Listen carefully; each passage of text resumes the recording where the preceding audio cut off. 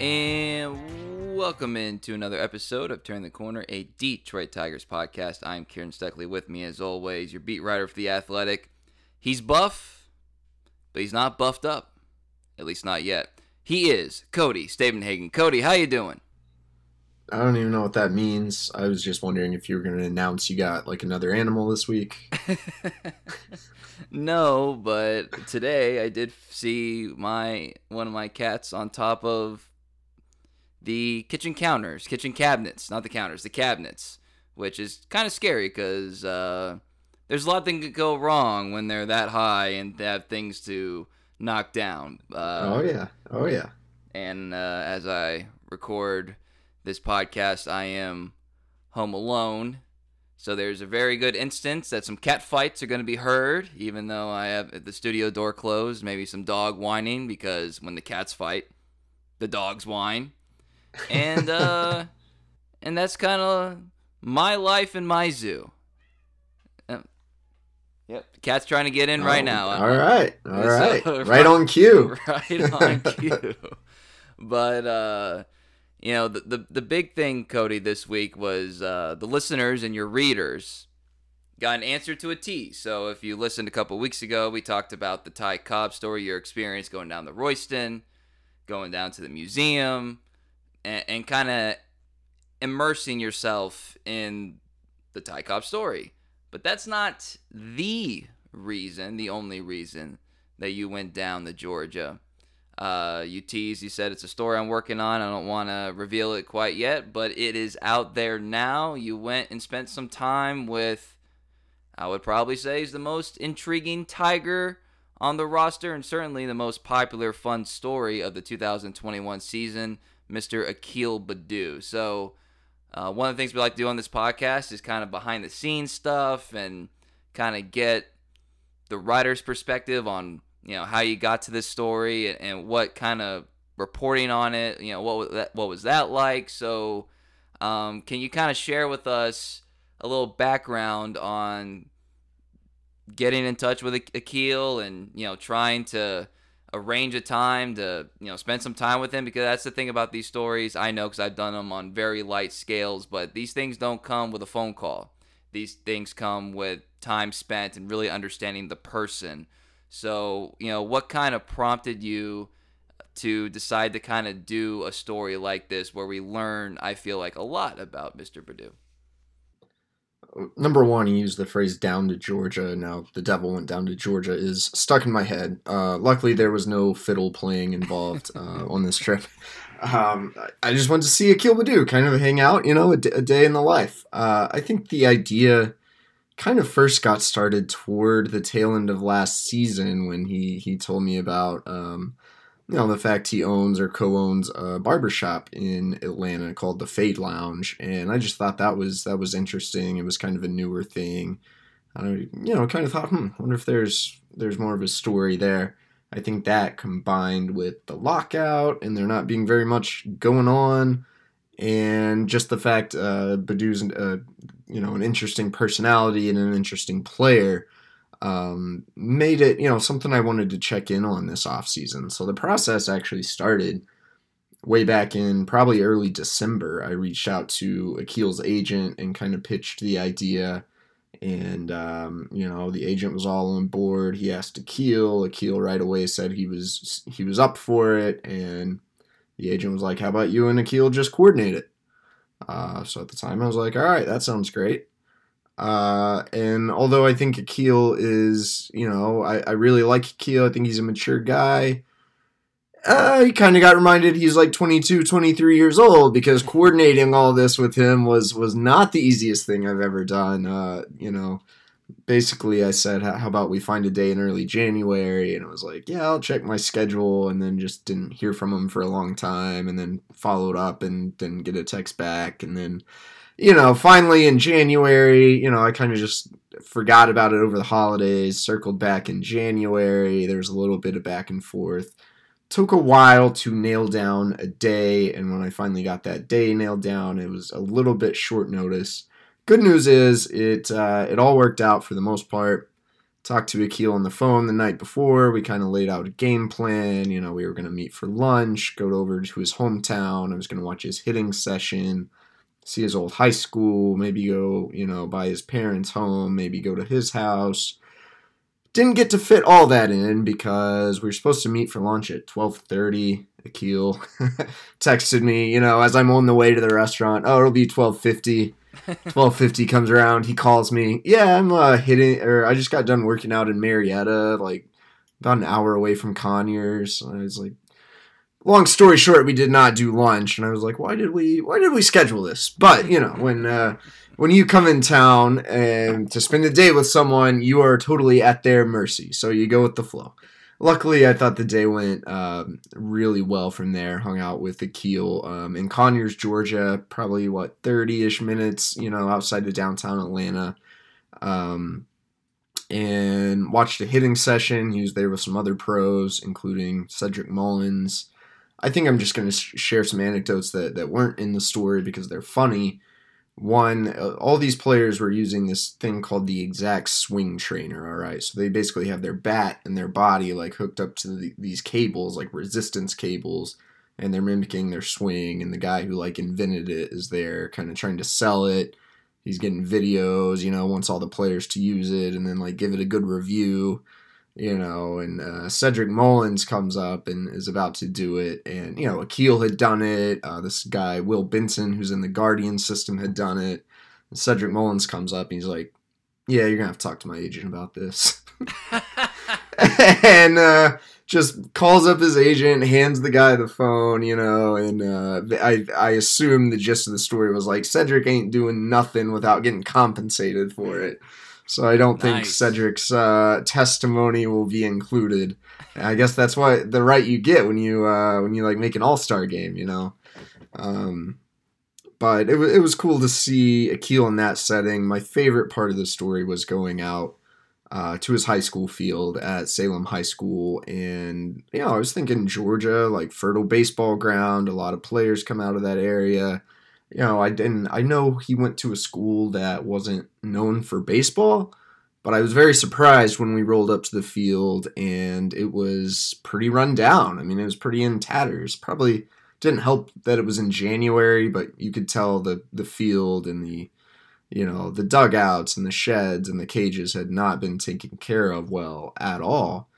So it was fun to watch Akil kind of walk around the field and ponder his just slightly younger self, you know, playing on this field, and to think he came, you know, it's not accurate to say Akil Baddoo came from nothing. He played on some elite select teams in Georgia. His parents, you know, his father's an engineer, his mother works for the payroll company ADP, but he didn't come from a baseball powerhouse school like a lot of these kids in Georgia do.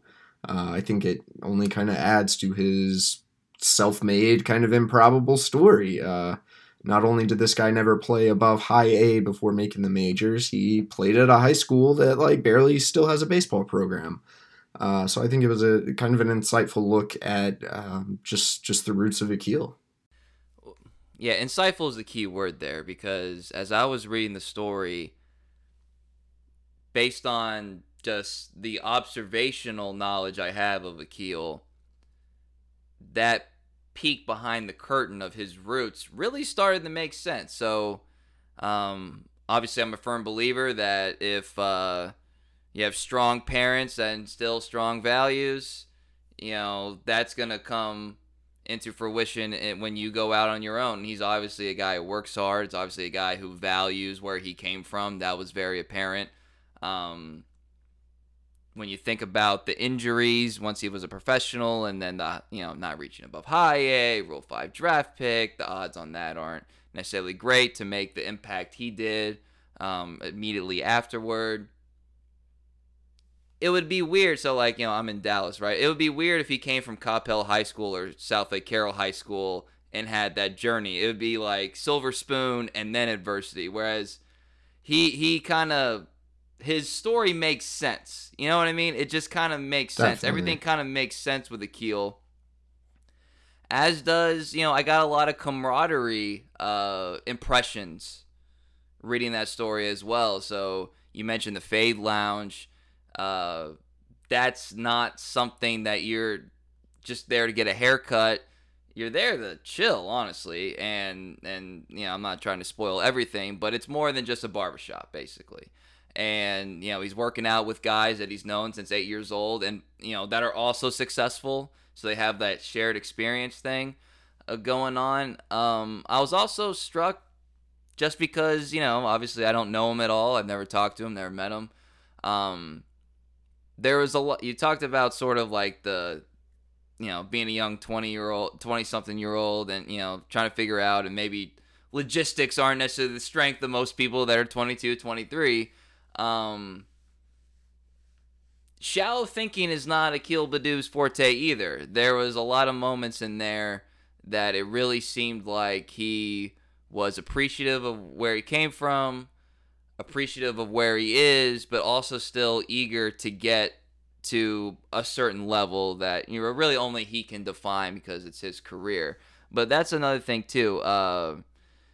You know him more, so I'm just gonna say that you weren't necessarily struck by the deep thinking, but experiencing it in that setting, what was that like for you as a reporter observing that in real time, and then also trying to chronicle it so you can write the good notes, the good nuggets there? Yeah, it really didn't surprise me. I think I knew enough about Akil at least going into this to know, one of the reasons I wanted to go see him is, look, there are some guys you could visit and it probably just wouldn't go very well, and no matter the setting, you wouldn't get a ton of insight out of them in an interview. I knew Akil was a pretty thoughtful guy. It was kind of my suspicion going down there, but it came to life even more actually spending a day basically in his life. But it was really catching a young man in transition, like you talked about. There were certain things, the scheduling, when we went to eat at night, I was like, look, this is going to be on the Athletics dime, so wherever you want to go, even though Akil makes a lot more money than I do, but I was like, we can go somewhere nice. Akil took me to like a Blaze Pizza by his house, as like very like 22, 23-year-old things, also combined with kind of an uncanny amount of thoughtfulness and introspection from a 22-year-old athlete, but also a guy who a year ago was living in his parents' basement, literally, had just played in the minor leagues, has had Tommy John surgery, and now he's a big leaguer. He's got a year of service time. He's got a year of big league paychecks. He had a pretty successful year, and he has a chance to be a pretty integral part of a Tigers team that's trying to win and trying to make the playoffs. Like, his life has changed substantially in the course of a year, and I think he's kind of navigating the territory that comes with that. He basically said, look, getting thrown in the big leagues, like, I had to mature. There was no choice, that environment demanded that he have work habits, that he be responsible, that he breathe in everything that comes with being a major league player. And I think this offseason has been kind of getting comfortable with that, getting comfortable with being a man like anyone his age kind of would. He happens to be a big league ball player. He already now owns his own house, but he's also trying to figure out, okay, I had some success as a rookie. How do I build on this? How do I make sure I totally lock down a starting spot? How do I make sure I remain successful through my career without forgetting the things my parents taught me, without forgetting about the high school where I came from? I think it was just like that was just palpable to me the whole time. And I asked him, and I was like, I kind of feel like the theme of this time in your life, like this season of your life, is just like becoming comfortable with your new life, with becoming a man, with your new skin. There's a snakeskin analogy at the top of the story that I had to fight with my editors to keep in there. I don't know why. I thought that was brilliant. I don't know why they don't want to take it out. Maybe it's overwrought, but yeah, I hope everyone liked it because it was my favorite part of the story. But and I thought it was very fitting. Like, this guy is in this new skin, but he's still kind of getting used to it, getting comfortable, and it's another crucial time and crucial off season in his life as we somewhat near the 2022 season. Well, he's the kind of player that obviously, as you documented, and we all would assume anyway, he's working out, he's training, he's doing all these things, but he's at a point in his career that the time lost from a lockout, should it project as we project it to do, it's like it's about as worst timing as it could be. Really, only last year would have been worse, as the Rule 5 guy trying to make the team. But it's like, all right, you had some success. The team is getting a little more serious. The stakes are a little bit more higher. Kind of need every single high-quality training rep and influence from your organization as possible. And as of now, that looks like that's going to be shorter. I just feel like it's unfortunate timing on that regard.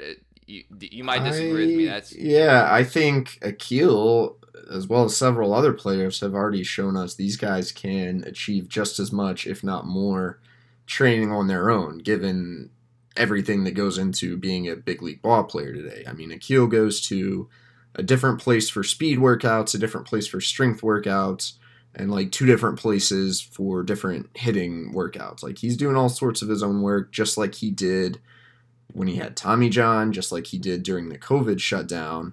And in that time, he went from a guy who hit in the low 200s in high A to Akil Baddoo, who took Major League Baseball by storm in his first couple weeks in the big leagues. This is clearly a guy who knows how to get the best out of himself and use his time and his workout time wisely. You could argue more time in big league camp would help him, but you could also argue, I don't know, maybe he's going to get more out of what he's doing on his own. He's going to continue to work on his body and hone his swing, and you can train at a certain level in the off season that you can't probably even in spring training, where once you start games, it's just you're playing games every day. You got to see live pitching, but Akil's doing like soft toss from different angles that he thinks is going to help him hit lefties. He's doing some, his throwing arm was knocked last year. It was not very good at all. He pointed out, hey, like, I'm a position player, but it was my first year back from Tommy John. I don't think that's going to transform him into like an outfielder with an elite arm overnight, but he's been, doing a lot of arm workouts and like a pitcher, thinks he can be a better thrower in his second year back from Tommy John. I don't think that's going to affect Akil Baddoo too much. Well, I'll tell you what, Cody, I was familiar with, obviously, the hot start, the slump, and then kind of finding his footing after that. But I honestly didn't realize his overall offensive contribution was 8% better than league average. I don't know how to quantify that because I don't know the formula that goes into that, but that kind of took me back. I was like, okay, well, maybe he had a little bit stronger of a season than I thought, because he's still a guy going in the next season that I think 2021 was fun, but that story no long that chapter's closed now. That story doesn't carry any water anymore, really. Not to mention the fact, as I alluded to earlier, trying to win games. Casey Mize did the cliche is like, we should be trying to build toward a World Series, but Baddoo said that too. That's that's cliche, but I also think, like, given some levels of success that were reached recently, they probably believe it more than they would have last year, 2 years ago. I know Baddoo wasn't on the team 2 years ago, but you see what I'm saying? Like, it's a little bit. It's a more realistic. It's not that realistic, but it's more realistic than had been in previous years. So it seems like he's taking that seriously. Did you get a sense of what his sort of goals are? Did he share that with you at all? Is he just like, I just want to be a starter and then we can kind of go from there? Or is he thinking, hey, I'd like to be an all-star, I'd like to, this, or, how does he kind of see himself projecting out his career? Or does he just kind of, like, more narrow than that, which, I wouldn't criticize as having a bad point of view at all? Yeah, that's a good question. I don't think we talked really about specific numbers or specific goals. I'm sure he would love to be an all-star, but I think it was a lot of bigger picture talk than things we magnified in on. Were kind of more day to day. But I think you bring up a good point in that Akil. Look, he had good slugging numbers. He had good on base numbers overall. He only hit 13 home runs. He wasn't good against lefties in the second half of the season. He wasn't. He wasn't great, but he still did some special things. He still stole a lot of bags.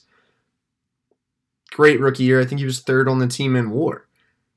I think going into 2022, though, the expectations are going to be raised quite a bit, where it's like, all right, you did that. You can stick in the big leagues. Now, can you really, I'd like to see him hit for a little more pop, continue to have a good plate approach, but be able to do some damage against lefties. I think he's got to play better defense in the field. I think these are, and I'm sure he knows these things, and that's kind of the standard he wants to meet. He's got to lock down being a regular. He's kind of in pencil to be your guy in left field right now. Where is he hitting the order? Is he still your leadoff guy? Is he bumped to the bottom of the order now? There's still a lot of unanswered questions with Akil. In some ways, you could argue he's a candidate for regression. In other ways, you could look at what he did last year, the fact that he had only played above high A, and think, wow, Akil could still get a lot better. So I still don't think any of us, the Tigers included, know exactly what his most realistic ceiling is. And I think we're going to have a lot better idea of that, after this 2022 season. I want to give you some credit here because one of the many challenges of the pandemic, and I say this knowing that it's very low scale when we're talking about pandemic here. So I just want people to know the scale is very low. But in terms of the specifics with your job and then, us as a consumer of your work, one of the things that was taken away was locker room access. And for a lot of the season and all of last season, although it doesn't apply specifically in this case, no, a heavy influence of Zooms and a lot of these kind of reporting nuggets, we're just kind of lost. We just won't get them. We won't get those things back from people like you who cover the team on a daily basis. But for you to do this story and him being a new player, and then you throw in the pandemic policies that kind of take away some of the old ability to build relationships, I definitely think you deserve a lot of credit for being able to build a relationship, given those challenges, given all those parameters, that he'd be like, yeah, come down, see my town, see my, see my business, see my high school. But I am curious, did you take advantage? Did you take advantage of any of those? Did you get in the box at all? Did you do anything? Did you show off your ability at all with these kind of professional athletes? See, I was a pretty okay intramural player back at Oklahoma State. Let me get in the box. Did you get a chance to show off some skills at all? I didn't get to step in the box. I would have been better served doing that than what I actually did, which was they're at their hitting facility. Cedric, after already big time in the exacta trainer guy, left.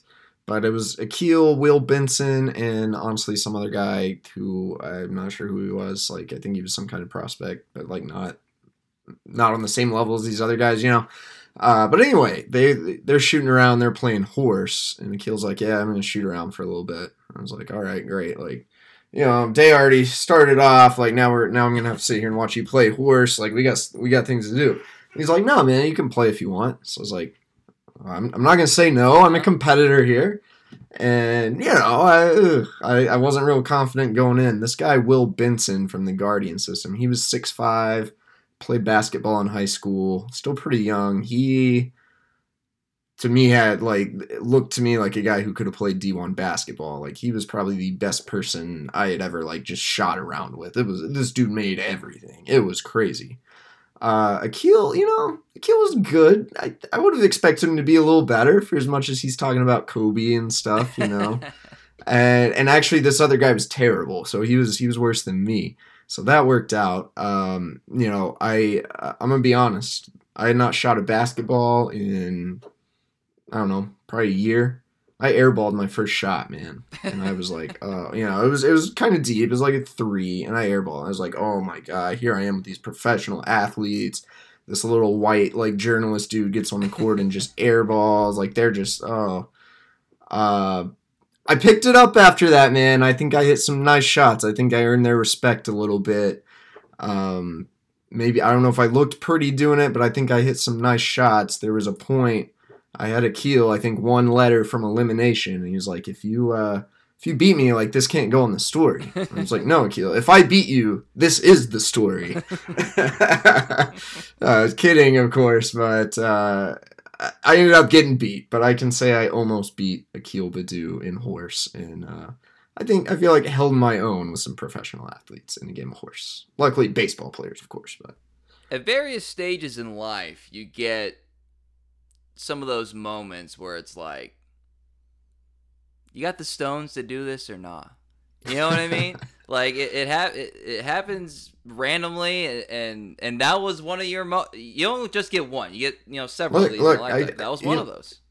I think next time I talk to a journalism class, I might have to bring this up. I'm like, look, like you're gonna do some immersive reporting. Like you kind of gotta, like, are you really about it? I think Akil probably respected me more after we played horse, and I didn't totally embarrass myself. Yeah. I think it was more chill after that. Like it's kind of a bonding activity. I think it was good for the rest of the story. When we sat down for dinner, we had a really nice talk, and the interview went well, and just kind of chatted about life and our personal lives and stuff like that after the fact. So that's another thing about these stories. They tend to be some of the more rewarding stories you get to do, where you really get to know someone and get a peek inside their life. I went to his barber shop, and it was. I'm glad I did it. And Akil said he was glad I came down. I don't know if he was lying because I had to follow him around all day, but I think he actually kind of enjoyed the process too. And the other guys he works out with, they didn't seem to mind you because obviously you weren't there for them, but they're like kind of included. They had a good attitude about it. Will Benson's my guy now. We're gonna be keeping tabs on him. He's got some power numbers. His like average numbers are terrible, but he ended last year in AAA. I'm gonna be rooting for this Will Benson guy to get up to the big leagues. He was very cool to me. Yeah, a little added bonus to going down there. So last week we talked about. You teased. You gave. Well, you kind of put it out there that Keith Law is coming out with a 100 prospect list, and Jackson Jobe's not on it. And we talked about that a little bit, and just kind of the wait and see approach. Although so side note, we're not going to do this now, but in the future we need to do like a segment about just like. Either craziest Twitter mention or craziest like comments on your story, because I saw people being like, "It's clear the Tigers made a mistake," like on Twitter, and it's like, and you approached it well. You didn't like shame this person or whatever, but you were just like, "How about we just like let him pitch let the 19, 20-year-old like pitch one professional inning before we call him a bust? Like, can we at least reach that threshold, Twitter? Can we reach that threshold?" Where they actually play some level of professional baseball, then if you want, go ahead. We're still going to tell you you're wrong, but at least wait to that. Just can we get there? Just that's all I want. But Keith, go ahead. Well, the same guy then also responded with like, well, why didn't he pitch at all? Is that not concerning? I was like, okay, so in addition to already declaring Jackson Jobe a bust, you clearly have not read anything that has been written about him, whether by me or other beat writers, because it has been explained multiple times that that he hadn't pitched since May 18th. He gets drafted in July. The Tigers weren't going to try to build him up so he could throw 2, Gulf Coast League games. In fact, none of their pitchers, I believe, from that draft class threw in-game action because with the draft being pushed back to July, like it just didn't happen. They chose to take it more slowly with all their pitchers. So shout out to the guy who is not educated about Jackson Jobe and already thinks he's a bust. Let me just say this. If the Tigers drafted anybody in the first round, much less the number 3 overall pick, and then, like, looked at him and said, oh, wow, he's actually really terrible. We're going to, like, shut him down for this year and just kind of hope for the best. We would be on here killing them. You would be writing articles killing them. It's like you drafted a guy that you didn't even, like, you physically figured out he physically can't pitch, like, with a 3rd overall pick or any first round pick. Like, that would be terrible. Shout out to the Mets and Kumar Rocker. Well, I mean, at least there's... my guy, Kumar Rocker. At least there's some, like, agent injury shenanigans. I'm just talking about talent here. Like, it's just, it's like, oh, yeah. Not really sure about that one. No, man, there's a plan in place here. He's 18, 19 years old. Like, it's going to be okay. Like, I don't know if he's going to be good or not, but I will say this. If he's a bust, it 1,000% will not be because he didn't pitch in a couple Gulf Coast League games in the summer of 2021. I'm just saying. Like, that's it'll be 100%. But Keith Law did come out with an article, gave Tigers a little bit more love. Some of the guys that just missed, I think he chose 14, which is kind of a weird number to choose, but, you know, more power to you, whatever you want to do. But familiar face, Dylan Dingler made the list. A guy that he essentially knocked, like, he acknowledged the talent. We all know the talent, the potential, and how he shot up to Double-A. Injury concerns and just getting into, like, a hitting slump once he did get to Double-A. Were reasons for Keith Law kind of knocking him a little bit. I thought was fair. You know, like, I wouldn't call that bad analysis. I think the upside's a little higher than what he indicated, but look, he's the professional. I'm just a guy that, you know, has a podcast that isn't picked up by the company of the other guy I do the podcast with. So what do I know? That's okay. That's okay. That's okay. That's okay. So I thought it was a fine opinion. I'm not gonna, you know, harp on him for it, but it is just another reminder of the potential and the, I'm not gonna say risk, but the risk of not realizing that potential in a prospect like Dylan Dingler that was universally beloved when he was drafted where he was drafted. Yeah, I you know, kind of had to do a companion article with Keith Law's top 100. So I wrote about Jackson Jobe and how we'll know more about him soon, and made a few more notes. One of them was I thought Dingler deserved top 150 consideration, but certainly wasn't on that list. I did not have, I didn't know who was going to be on Keith's just missed the cut list. Jobe, of course, still was not on there.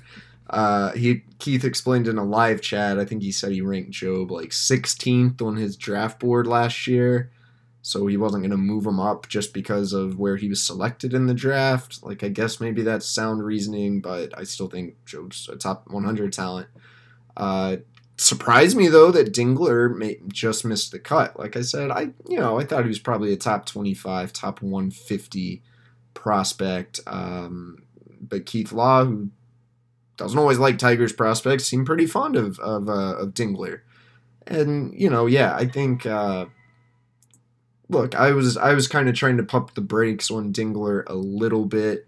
I don't think we really know how good of a defensive catcher he is. I think he's athletic and has a pretty good arm, but the finer points, the organization's made it pretty clear he has some work to do.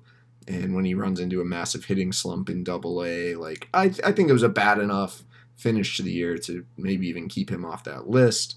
But Keith seemed to like Dylan Dingler's upside, and there's nothing wrong with that. And Dingler very much is a guy who, look, if he's healthy and he has a good start in Double-A, could easily win himself back into good graces very easily. And I definitely still think he's a part of the future of the Tigers organization.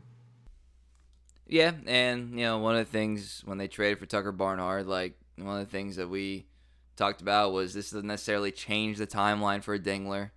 And also, I think some people need to kind of keep in mind. Now, the loyal readers and a lot of the listeners to this podcast know this, but the catcher position is by default partial platoon anyway.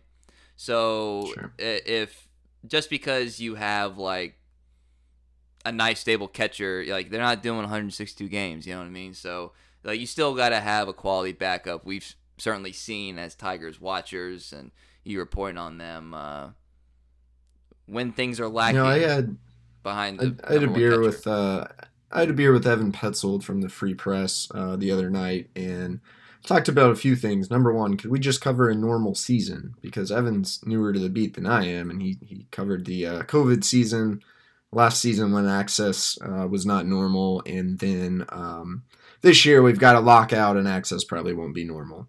So I covered one more year. That was the 2019 Tigers. I don't know if that counts as a normal year because it was one of the worst baseball teams of all time.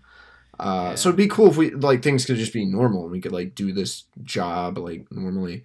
But another point we had was like if the Tigers were to extend Tucker Barnhart, which if things go well this year, I think they will try to do.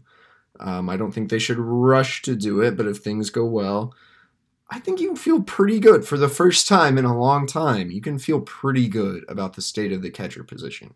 Say you sign Barnhart for a couple more years, and you have Jake Rogers who will be coming back, and you have Dingler rising, and maybe those guys kind of duke it out to be your other catcher, and the loser, that's still a really good third option. Like, I think you can feel pretty good about the catcher position going forward. Yeah, I agree. And one of the things we said right after the trade was it gives you flexibility, and that's Yeah. exactly what you want out of. If you're a fan of an organization, that's one of the number one things you want is for them to be flexible to go this direction or that direction, both being, good directions to go. So, not feeling so good, Cody, about the state of the lockout. There was another meeting this week, and it was, I believe the term used was heated. Um, and it did last a little longer, I suppose. I just on top of my head, like an hour and a half, maybe. There were some things that we're starting now finally to get some trickling out of like what this side wants and what that side wants. And one of the things that we kind of identified as we were planning this podcast that was most interesting was the service time issue and the players not wanting the owners to manipulate service time anymore. Something that I'm pretty sure on the approval rating among the fans would probably be relatively high. On the player side, I should say, is like, you see Chris Bryant killed in spring training, you're a season ticket holder, you probably want to see him on opening day, something like that. So this is according to the article in The Athletic about some of the things that came out of this meeting. So I don't know if we got this as verbatim, but I'll just kind of read it out from this article. Union proposal for the service time issue. They would this proposal would award a full year of service to rookies who finish in the top 5 in their league for Rookie of the Year, top 3 for Reliever of the Year, and or make first or second team All MLB, non-outfielders, non-pitchers who place in the top 10 in their positions in their respective leagues, not overall, in their respective leagues on a couple WAR averages would also qualify. And there's a couple other ones in there. But basically the union saying is that if you reach this level of play, then you're a full-on major leaguer. Like you've put in a year's worth of service with your play, even if it didn't qualify on whatever criteria amount of games, which is basically what it comes down to now. So MLB don't like that. They did propose something that's a little bit more narrow. Not a little bit. It's narrow. It's more narrow in terms of accruing service time. My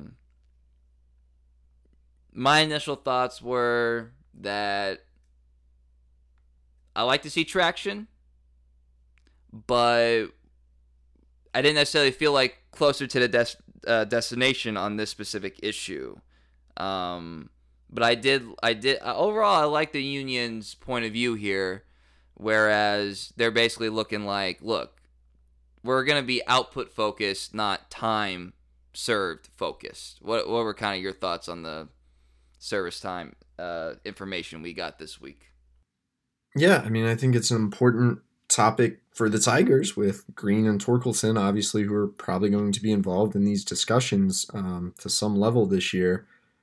I like the Union's plan better than MLB's plan, which is just to award a draft pick to teams who like call up a top. If a player enters the season as a top 100 prospect, according to a mutually agreed upon definition. So I don't know, is Keith Law like determining who MLB gets pipeline? paid? There would be some conspiracy theories there if they did that. Right. So I don't like that, and basically you get a draft pick. If you have them on the opening day roster. I like the Union's plan a little better. It basically awards, like you said, output. If a guy's a top rookie, he earns a year of service time. I think that's closer to a good solution. I don't think it's a perfect solution because the idea of service time is that it's time-based. So Wander Franco only played 70 games last year, but he was in the top 5 of Rookie of the Year. So does that mean the Rays would basically be penalized and lose a whole year of Wander Franco? They'll be okay because they've already negotiated a long-term deal with them, but still, according to Baseball Reference, Franco earned 0.104 years of service time. He was not even on the roster until the second half. It wasn't really like they manipulated his time. But under this plan, my understanding, well, all right, that count. Wander played well in 70 games, so he gets a full year. That's kind of not how service time is supposed to work, It's supposed to reward guys who are on the major league roster or, unless they're injured.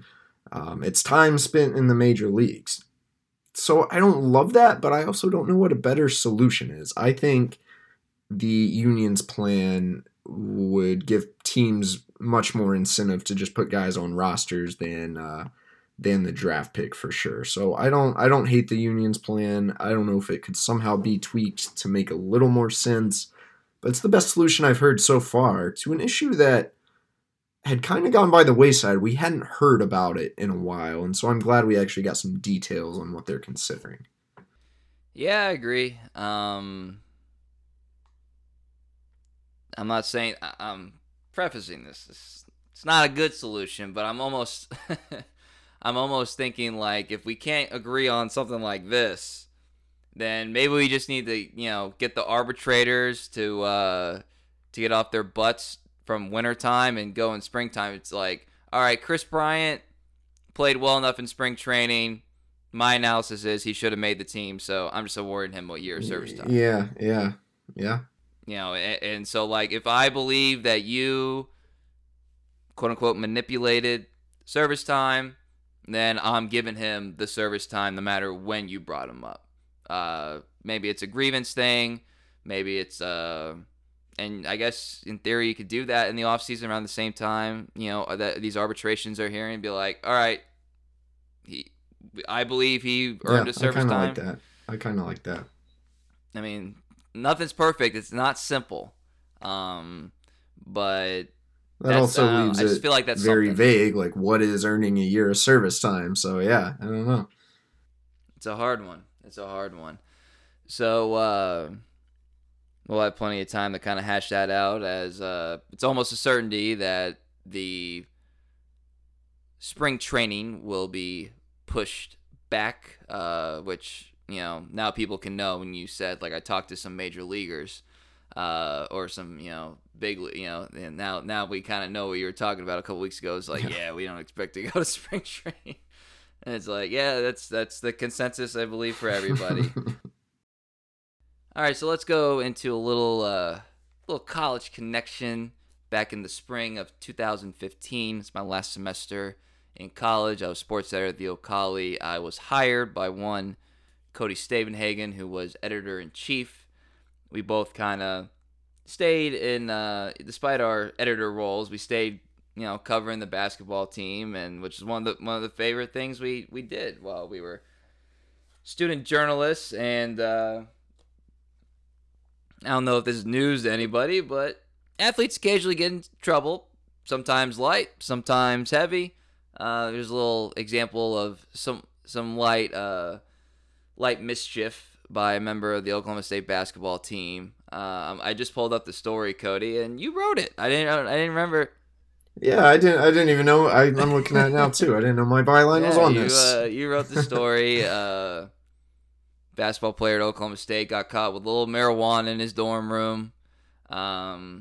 He got arrested, I believe. Right? He got arrested. He was charged with unlawful possession of marijuana. So I don't know if he was formally arrested. We don't have a mugshot on this story, which makes me think maybe Okay, not. well, I don't want to indict the person. He was. Oh, here it is. It's in. He was issued a summons, but not arrested, according to the affidavit. But he did not travel to Oklahoma State's game at Texas Tech as a result. So we mentioned the watering hole J.R. Murphy's a couple times on this podcast, and one of the benefits of going there is that a lot of athletes at Oklahoma State, that was also their spot, and so we'd see them and just kind of. Some of them that we knew well enough we could talk to a little bit, and some of them we just kind of see and just kind of observe for our own humor. Their shenanigans, if you would.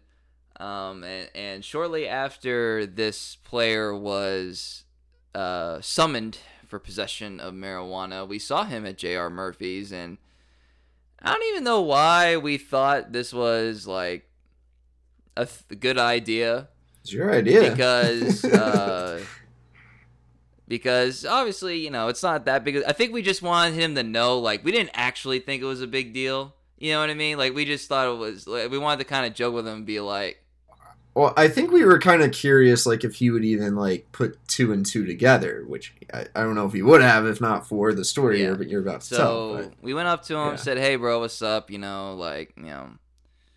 Kieran, Cody, blah, blah, blah, and he's like, he's, said hi or whatever. He had some friend with him, not a basketball player, but he had some friend with him. And I was like, yeah, we cover the team. Like, we know everybody, we know, like, Phil over there, blah, blah, blah, because we cover the team for the Ocali.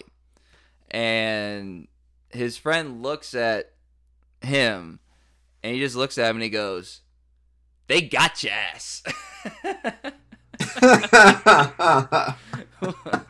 which made our night. I mean, that was legendary line. They got your ass. And we did then briefly explain that, like, we didn't actually care. Like, we had to report it. Like, especially now, I feel kind of bad. Like, this guy got arrested for, like, a very small amount of weed, that stuff. But in the moment, they got your ass. And to his credit, he wasn't, like, upset or whatever. I think he kind of chuckled. He didn't necessarily care all that much. But it was one of those moments where it was unexpected humor, because it was like, all right, well, we kind of have something, like I said, we kind of want to be able to approach him and just, like, make sure everything's, like, all good, and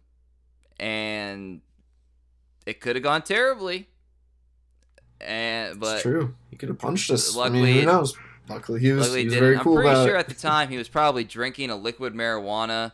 And we probably made a joke about the fact that he was drinking a liquid marijuana, and maybe. And again, maybe so. Sometimes some people can take that kind of humor, some can't. And to his credit, he could. So yeah, that's a nice little one-off College Chronicle. We have a couple others that we'll be sharing. We got a lot in the holster there, Cody, but that's a good one, especially with it being, we're starting to get in the heart of college basketball season here.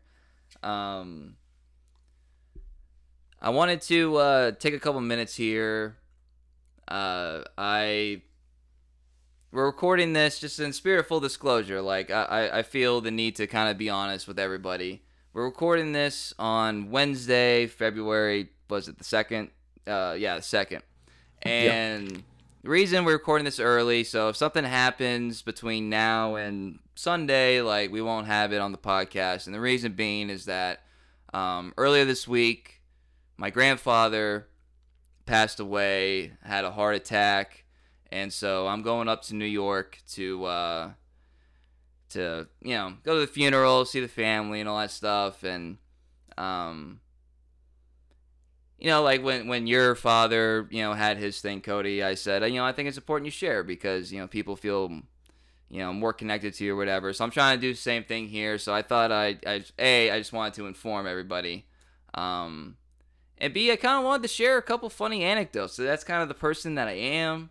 I try to be a person who looks at like the positive side and remember the good times, and not in this. Everyone has a bad end, right? So why would you want to remember a bad end? So remember some of the good times. So I jotted down a couple of things. So just a little, and maybe this might help explain my character a little bit. I don't know. He's a New York Irish Catholic to a T. I don't want to make light of this one little part, but like his name is Paul Shanley, and unfortunately, if you Google that name, you find some priests who did some bad things. So I always kind of felt bad for him. That like and then like imagine if he was like our age having to go through that. People Google you when you trying to go for a job or whatever. It's like, yeah, that sucks. But I always kind of grew up with this guy being like the epitome of like the Catholic morals, and then as I became like a teenager, I started realizing like this guy's kind of more Irish than he is Catholic. Like he loves to drink. I remember I went up with one of my high school buddies. We were 18 years old. We went up to New York. Spent some time with my family up there. And by the way, that's the only extended family I have. My father, his parents passed away before his mom before I was born. His dad a couple months after I was born, so obviously didn't know him. He's only child. So this is the only extended family I have. And so we went to a minor league baseball game, Hudson Valley Renegades, which is where the start of Josh Hamilton's career, Evan Longoria's career, Craig Monroe spent some time there.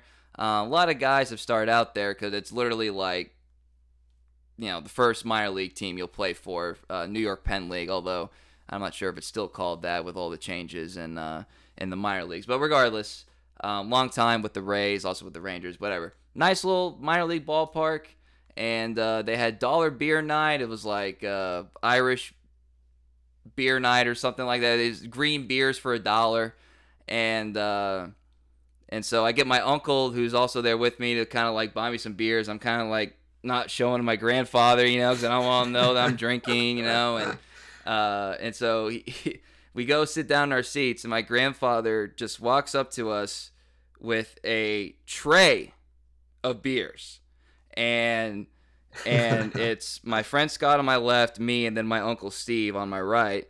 And he just hands the beers to my friend Scott. And again, like, but Scott just met the guy like yesterday or whatever. So he's like, and he's like, all right, these two are Coors Light, these two are Amstel Light. See who wants what. And then he left, and then he went and got himself a beer. So he just literally made a beer run for us, and didn't even. These are that, whatever. I later found out from my mom that because he grew up in this, a certain era, that basically as soon as you could see above the bar, they would let you drink, which actually you're kind of old if you're, a second generation, Irishman. But for me, that would have been a lot easier for me because I was, my grandfather was only 5'7", so it took him a little longer than me to see over the bar. He later told me, imagine doing this today. He later told me that one of the ways when he was young that he would meet women is him and his like army buddies or whatever would just park a truck with coolers of ice and beer right outside of a bar, and then they would just give them to women as they were approaching the bar, and that's how they would like talk to them and be like, hey, what's up, blah blah blah, I'm Paul, and imagine being on the strip and trying to like hand out beers outside a bar. The cops would be on you in a minute, but back in the day, it was a little bit different. So that was their way of meeting women. Which again, I'm hearing this from the guy that I thought was like the ultimate Irish Catholic. Let's see, a couple other things of note. We went to a game at the original Yankee Stadium. I looked this up, July 19th, 2006. Mariners, Yankees, Randy Johnson pitched that game. I was really excited. Got to see Ichiro. He stole 2 bases. Richie Sexton hit a home run. And on the train ride over there, the ticket person on the train is like asking for everybody's tickets, and he asked for my grandfather's ticket. He's like, "Give me your senior ticket, sir," or whatever. He actually didn't say sir. People in New York are actually really mean. Senior ticket. And so my grandpa gave him his ticket, with the senior discount or whatever, and the guy walks off, and my grandpa just looks at me and he goes, "How do you know I was a senior?" It's one of those stupid jokes that, like, for some reason I found hilarious. I kind of channeled that energy a couple of weeks ago. My fiance and I and another couple, we went to a drag show, and they had an MC there. We had, like, front row VIP seats, and the MC was quickly able to identify that I was a straight male. And so I was like, how can't imagine how. How did you know? How did you know?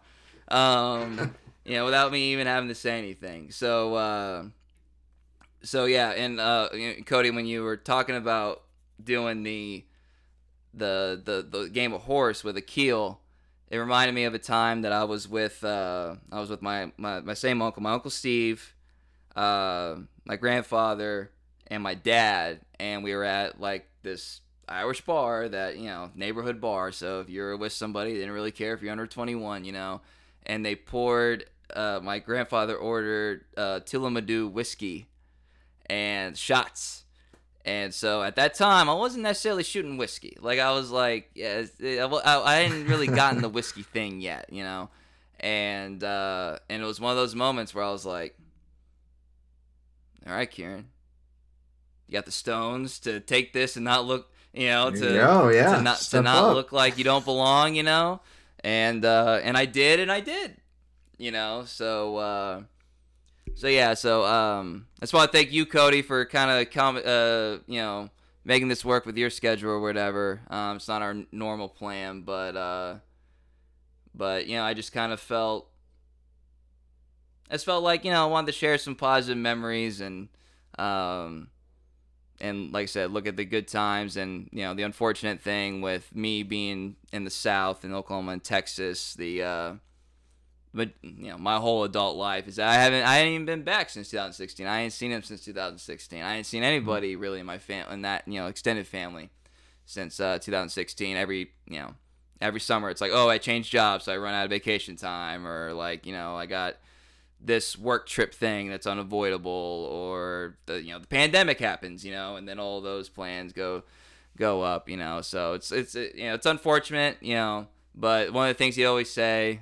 I always think this would be a character trait I'd like to have, with kids and grandkids, is, I'd be like, I'm sorry I haven't been able to talk to you as much, because I was his oldest grandson. I have a couple cousins that are females that are older, but I'm his oldest grandson, so, like, I always think that, he looked at me in a different light than, you know what I mean, like, your oldest or whatever, so... I was like, oh, I'm sorry I haven't been up there. I'm sorry I haven't talked. He'd always say, like, nah, whatever, forget it. It never seemed to bother him or whatever. I talked to him right after Oklahoma State beat Notre Dame. He told me he was excited to come to my wedding, that's, in the end of March, and that he, because he had some health problems, but not heart-related, but he had some health problems leading up, and, he's feeling better. He thinks he's going to be able to go, and he said, I was watching the Oklahoma State Notre Dame game. I was basically, if I was there, I would have to sit on the 50-yard line, because obviously he likes Oklahoma State because his grandson went there. But being the good Catholic that he is, can't root against Notre Dame per se, So, it's just it's one of those things that sucks, but it is part of life. It's part of everybody getting older, and so. So, like I said, just try to look at the good times, and like I said, Cody, I appreciate you kind of making this work to do this, and I felt it was important for me to do something, because like I had asked you to do something similar. So like, what kind of person would I have been to if I didn't want to share all of this stuff? So you and I are no strangers to thoughtfulness and appreciating the time that we have, so. Oh, well, thank you. Thank you so much for sharing those stories, Kieran. It sounds like your grandfather was a great man and certainly does explain a lot about you as well. Yeah. The picture becomes a little clearer. So with that, we'll go ahead and get out of here. Like I said, apologies if anything happens in the next couple of days, prior to us publishing on Monday. Rest assured, we'll tackle all those topics and more the following podcasts and podcasts. So make sure, please, to follow on Apple and Spotify. He is at Cody Stavenhagen on Twitter. I am at Kieran_Steckley. Our pod page is at Turn Corner Pod. If you feel so inclined, 5-star review. Make us look good. We want to look good. We do this for fun, but it's also be nice to look good. Maybe the New York Times tries to snatch us up or something. Who knows? You never know. So all that stuff helps. Any of your listen helps. Tell it with your friends, and we appreciate it. So for Cody Stavenhagen, I am Kieran Steckley. Everybody have an amazing week.